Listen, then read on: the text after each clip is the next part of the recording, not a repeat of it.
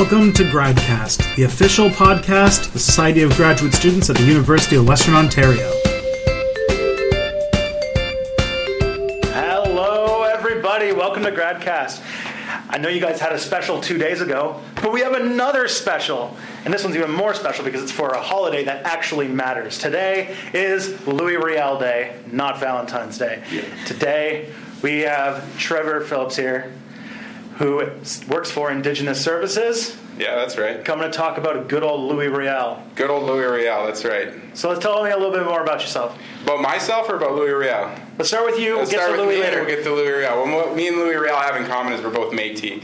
And I'm from the prairies. I'm from Alberta, the central Alberta, off the North Saskatchewan watershed. That's where I come from. That's my home. I am down here in Southern Ontario working for Western at Indigenous Services as a youth outreach coordinator. So my job is basically to run programming on campus for Indigenous youth in the Southern Ontario region. We put together programs, athletic programs, academic programs, and we work with partners in the community to bring Indigenous youth onto campus to introduce them to the post-secondary education, introduce them to the post-secondary climate and community, and we let them know that this is a safe place for them and that it's accessible. I'm currently doing my PhD in English literature, Indigenous literature, specifically Métis masculinities. That's awesome. Mm-hmm. Very cool. That's a pretty thing. What you're doing for the Native students is amazing. Yeah. Real quick question, because the show goes out to the world, and if you're not Canadian, you might not know. So what is Métis? That's a really, really huge question. I think I get asked that question quite a bit. And I think people from my community and from the Métis Nation get asked that question quite a bit because it's very confusing. There's a short answer and there's a long answer. But I think the most succinct answer, if we're going to try to marry the two, is that Métis people are a distinguished and identifiable part of the Indigenous spectrum of identity. So they're constitutionally recognized as Aboriginal under the First Nations, Métis, and Inuit spectrum. That's to me the most succinct and short answer. Métis, and a more complicated, sophisticated idea, is basically a combination of Indigenous and European ancestry and genealogy. It becomes even more convoluted as you go and look at the different areas and regions. But from where I'm from, particularly those who live off the North Saskatchewan watershed come from the Red River diaspora, which is the Red River in Manitoba, southern Manitoba. And typically Métis from that region were considered to be French or Scottish fur traders who have married or mixed with Cree, Saulteaux, Ojibwe, Blackfoot, Lakota, Nakota, anybody in that region. And it was they congregated in settlements off the river, trading settlements, and that's how the Métis established themselves as an identifiable culture that is both not particularly Indigenous, not particularly European, but somewhere in between. Okay, so as an Aboriginal myself, I'm a Mi'kmaq, if the viewers don't know. I know my heritage kind of is Atlantic Canada, right? It's Newfoundland and the Atlantic provinces is the general region where you'll find a Mi'kmaq population. Mm-hmm. Is there like a geographical kind of space that you will, the Aboriginal people in that space will be necessarily Métis? Yeah, particularly the Red River. Manitoba has the largest concentration of Métis people specifically. Louis Riel is the founder of Manitoba. Well, that's what they call him as his nickname. He was basically put into action establishing Manitoba as a province inside of Rupert's Land when he was out there wreaking havoc. So yeah, southern Manitoba specifically, and then the diaspora reaches out from there. And it can go as far west as about Jasper, Alberta, and as far east as like Timmins, Ontario. You'll see a large contingent of Francophone Métis in that area. There's a lot of confusion about the identity of Métis people. Some people think that Métis just means mixed. Anybody of mixed ancestry is Métis. That's not necessarily accurate. Métis people are distinguished by the Red River diaspora, by fur trading, and by that movement across Canada, east and west, via water systems. Yeah, it makes sense. It's a really easy conflation to make because of Métis directly translates to mixed, and also the large. If you look like Latin American populations, a large majority of them are mestizo, which translates to. I can see why the mistake would be made. Absolutely. And so, as you said, much of them, they speak French? Yeah, actually, the distinct language of the Métis people is Michif, which is a mix of Cree, English, and French. Well, predominantly Cree and French. There's some English maneuvering in there as well, but predominantly it's French and Cree, and it's called Michif. Do you speak it? No, I don't. There's not too many people who do, and nobody in my family spoke it. They spoke different forms of Cree, baby Cree, we call it, for those who didn't speak it into adulthood or didn't speak it fluently. I have members of, extended members of my family who can speak it generally, not necessarily fluently, though some of it was their first language they ever spoke. But no, I don't speak Michif or know anybody who does, to be honest. Yeah, and that's similar to me. I don't know anybody who speaks the native tongue of Mi'kmaq. In my situation, we only just recently, in the last decade, got recognized as recognized by Aboriginal Affairs that we are Aboriginal, because we're technically landless. We don't have any reserves or anything like that, so it became a really dicey issue for them. So did you grow up on a reserve, just out of curiosity? No, I didn't. I was born and raised in West Edmonton. I spent a period of time in my life living in a Métis town, predominantly Métis town called Calahoo, Alberta, and that's about 35 miles northwest of the city of Edmonton. But no, I didn't grow up on the res, nor did I live on a Métis settlement. In fact, I was sort of the benefit of having a white great-grandfather is that it kept my grandfather and his siblings out of the residential schools. So we avoided a lot of the larger and traumatic effects of colonialism in those ways. And by extension of that, I grew up in an urban setting. All right. To ask a little bit more on the whole Métis identity. Mm-hmm. So I know that in French culture, ethnic identity is identified mostly by the language you speak. Okay. And also in native cultures, it's typically about the land you live on, so mm-hmm. the location you live, and that kind of identifies a lot in your linguistic group. Yeah. That kind of riding the Western culture and native culture that the Métis obviously have to do a dance with. How does that play out in like Métis culture? I think that's a really large question, but I think more accurately you see it in our music, specifically the types of fiddle that we play and the types of dance that we have. Our language too plays that out a little bit. Like I said, I use the phrase Francophone Métis or Anglo-Métis. I would be considered what is Anglo-Métis or cottage-born, and Anglo-Métis were typically farmers before they were anything else. That was mostly their vocation. Some were fur traders, some weren't, but most had a fixed position. So when you ask the question, how do you separate the linguistic difference from the geographical difference? I think that in taking into consideration a large context of Métis identity, they come into play in sort of disparate but nuanced ways. Like people will strongly identify with their francophone side if that's where they come from, and like predominantly Louis Riel, Gabriel Dumont, these are the large sort of patriarchs of Métis, the Métis Nation. That's almost like Métis royalty. So when people look back into their genealogy to try to find linkages like that, it's important to look for that French last name too, right? It's funny for me. I always say we're not French royalty. We weren't out there mixing it up with everybody else. We liked our crops and we liked our horses, and that was the way we kept it. So my particular line is a humble line, anyway. Okay. So let's talk about the man of the day. Today, let's pretend that it's not February 10th, or pretend it's February 16th, and it's Louis Riel Day. Yeah. Tell us more about this man, the man who founded, well, the man who if I were to name all of the Métis people I knew, it would begin and end with Louis Riel. So he's like the most identifiable Métis person in history. Yeah. Let's get like the 5-minute biography. The elevator speech about Louis Riel? Yeah.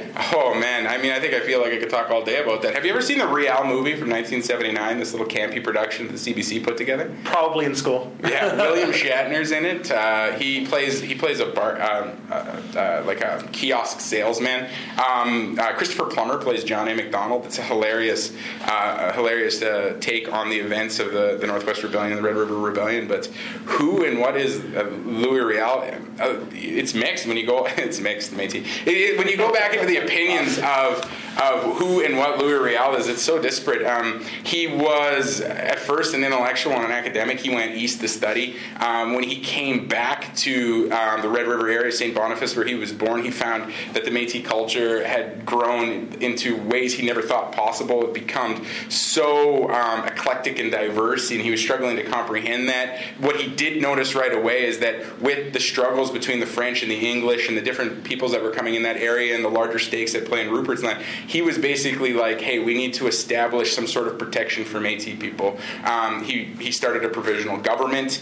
He was the spearhead for the Red River Rebellion, and when he got booted out of there, when Macdonald sent the military and chased everybody out of there, and he kind of went into exile, he spent most of his time on spiritual journeys, and actually for a period of time was committed to an insane asylum because he was suffering from severe mental exhaustion. Like he was a really sort of mysterious, enigmatic, but also at the same time a figurehead of the Métis movement, at least in establishing some sort of justification for Métis people having right and to land claims. When he did come back to Canada at the insistence of people like Gabriel Dumont, who was his general for the Métis provisional government that he had formed, he was adamant at trying to establish some sort of legitimate claim to that area of Canada, that area of the province, and as it would go, despite help from different Indigenous chiefs and leaders and warriors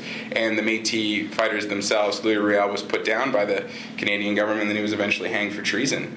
But he was convicted of a jury of 6 Protestant white judges. So he never really got a fair shake. But at the time when they said that he was being executed, it was for the murder of another person that happened during the Red River Rebellion. His name was Scott. Last name was Scott. He had shot him, or he had ordered for an execution of this man that they had caught after a prison break. They said that was the reason why they were executing Louis Riel, but for other purposes, it looked like John A. Macdonald wanted to put down any sort of uprising, any sort of thoughts about questioning any land claims in the West, as he wanted his railroad to go east to west.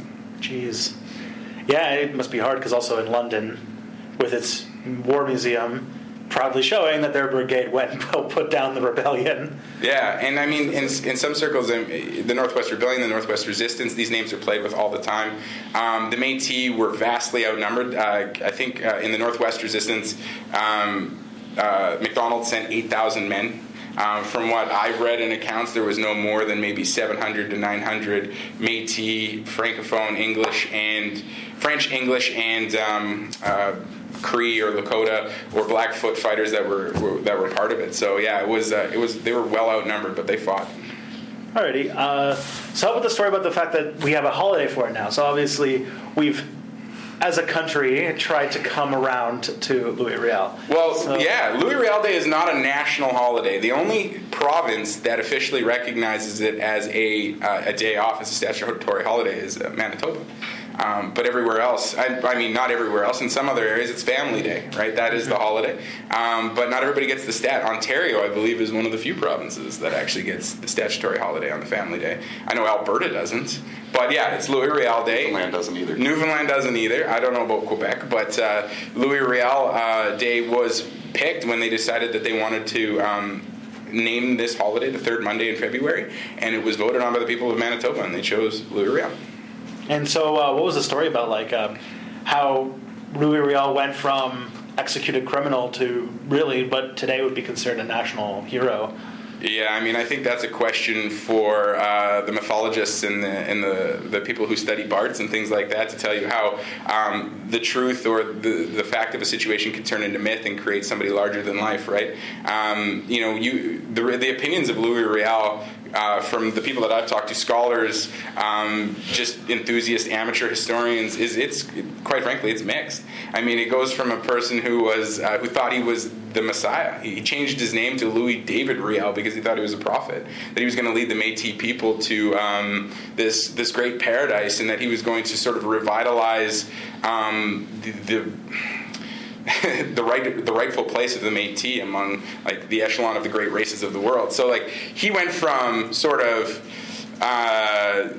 kook to martyr to freedom fighter to religious disciple to academic to historian to politician. Like, he wore many, many, many hats, and I think the hats that people like to put on him are the ones they prefer to put on him.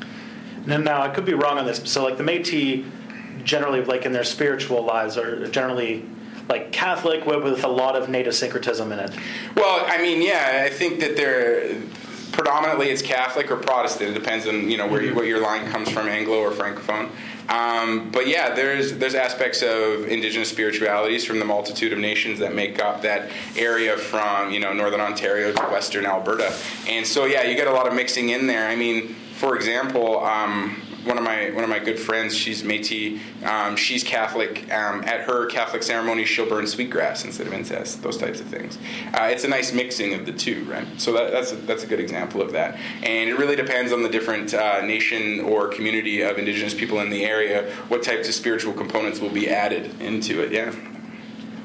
All right. What does so Louis Riel obviously means a lot to. We've now decided that he means a lot to Canadians. So. Who is he to the Métis? I think to the Métis, he's our largest icon. He's our freedom fighter. He's our martyr. He's our guy. He's our Archbishop Oscar Romero. He's our Malcolm X. He's our Nelson Mandela. He's that type of respected cultural icon. And I think for a lot of the reasons being, he took the most adamant steps towards officially solidifying Métis culture and Métis nationhood in the context of the Canadian political schema of the late 19th century. He was like, he said to John A. Macdonald, you can't build your railroad through here because you have to acknowledge we exist. And I think for Métis people who, after Louis Riel was hanged, spent a lot of the time trying to justify their right and their right to occupy land in certain areas, because as what unfolded in the aftermath of his hanging was that the Métis people were really subjugated to second-tier citizenship. I mean, it was one thing to be a native person at the turn of the 20th century. It was another thing to be a half-breed, and like that particular existence, they weren't given land on reserves. Métis people weren't allowed to live on the reserve. They weren't allowed to live in the cities. The story, Maria Campbell, the great Métis writer, wrote the book The Road Allowance People, because for a lot of period of the time, the Métis just were walking across the road with their wagons and their carts, no money, the lowest of the lowest class. And it was Louis' biggest fear. I speak of him like I knew him, but yeah, it was his biggest fear that the Métis people would be without home or hearth at the end of the day, and that's kind of what happened. John A. Macdonald was successful in nullifying it. I'm curious. So, like, how do the Métis then negotiate, or how do they play along with other Native American groups in Canada and the U.S.? Like, I know that Canada has the large collection where chiefs meet and discuss things, and I don't know what the organization's called, sadly, but how do the Métis fit in with like the greater Native? Maybe the elders or something like that. Yeah, I can't remember the exact name, but yeah. But like, how does Métis Nation fit into the politics of modern-day Native America? Well, there is the Métis National Council that we have organized. It's on the bigger stage. It does have a representative that speaks to the Assembly of First Nations and is speaking to the like Sean Atleo, who was the previous chief of the Assembly of First Nations. I can't remember the name of the person who's just been elected, actually, to represent the national chief. But the Métis National Council speaks on behalf of the interests of all Métis people across Canada. There's also provincial representation in BC, Alberta, Saskatchewan, Manitoba, and Ontario. I do not know about Quebec, to be honest, but certainly those provinces, absolutely. And I am a member of the Métis Nation of Alberta. And however, since I've moved to Ontario, I'd have to renew my membership with the provincial government. All right, I have one last question for you too. Mm-hmm. So, 3 words, since you work for the Indigenous Services. That's right. You're also a member of the Métis Nation. Mm-hmm. 3 words. Idle no more. Yeah. How do you feel about it?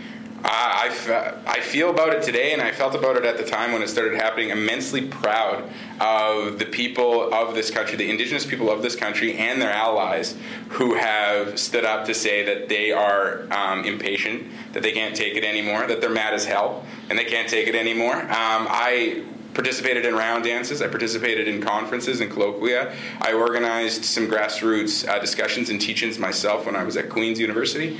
And I think that the spirit of it mobilized a popular consciousness of the fact that Indigenous rights in the transnational conversation in Canada and the U.S.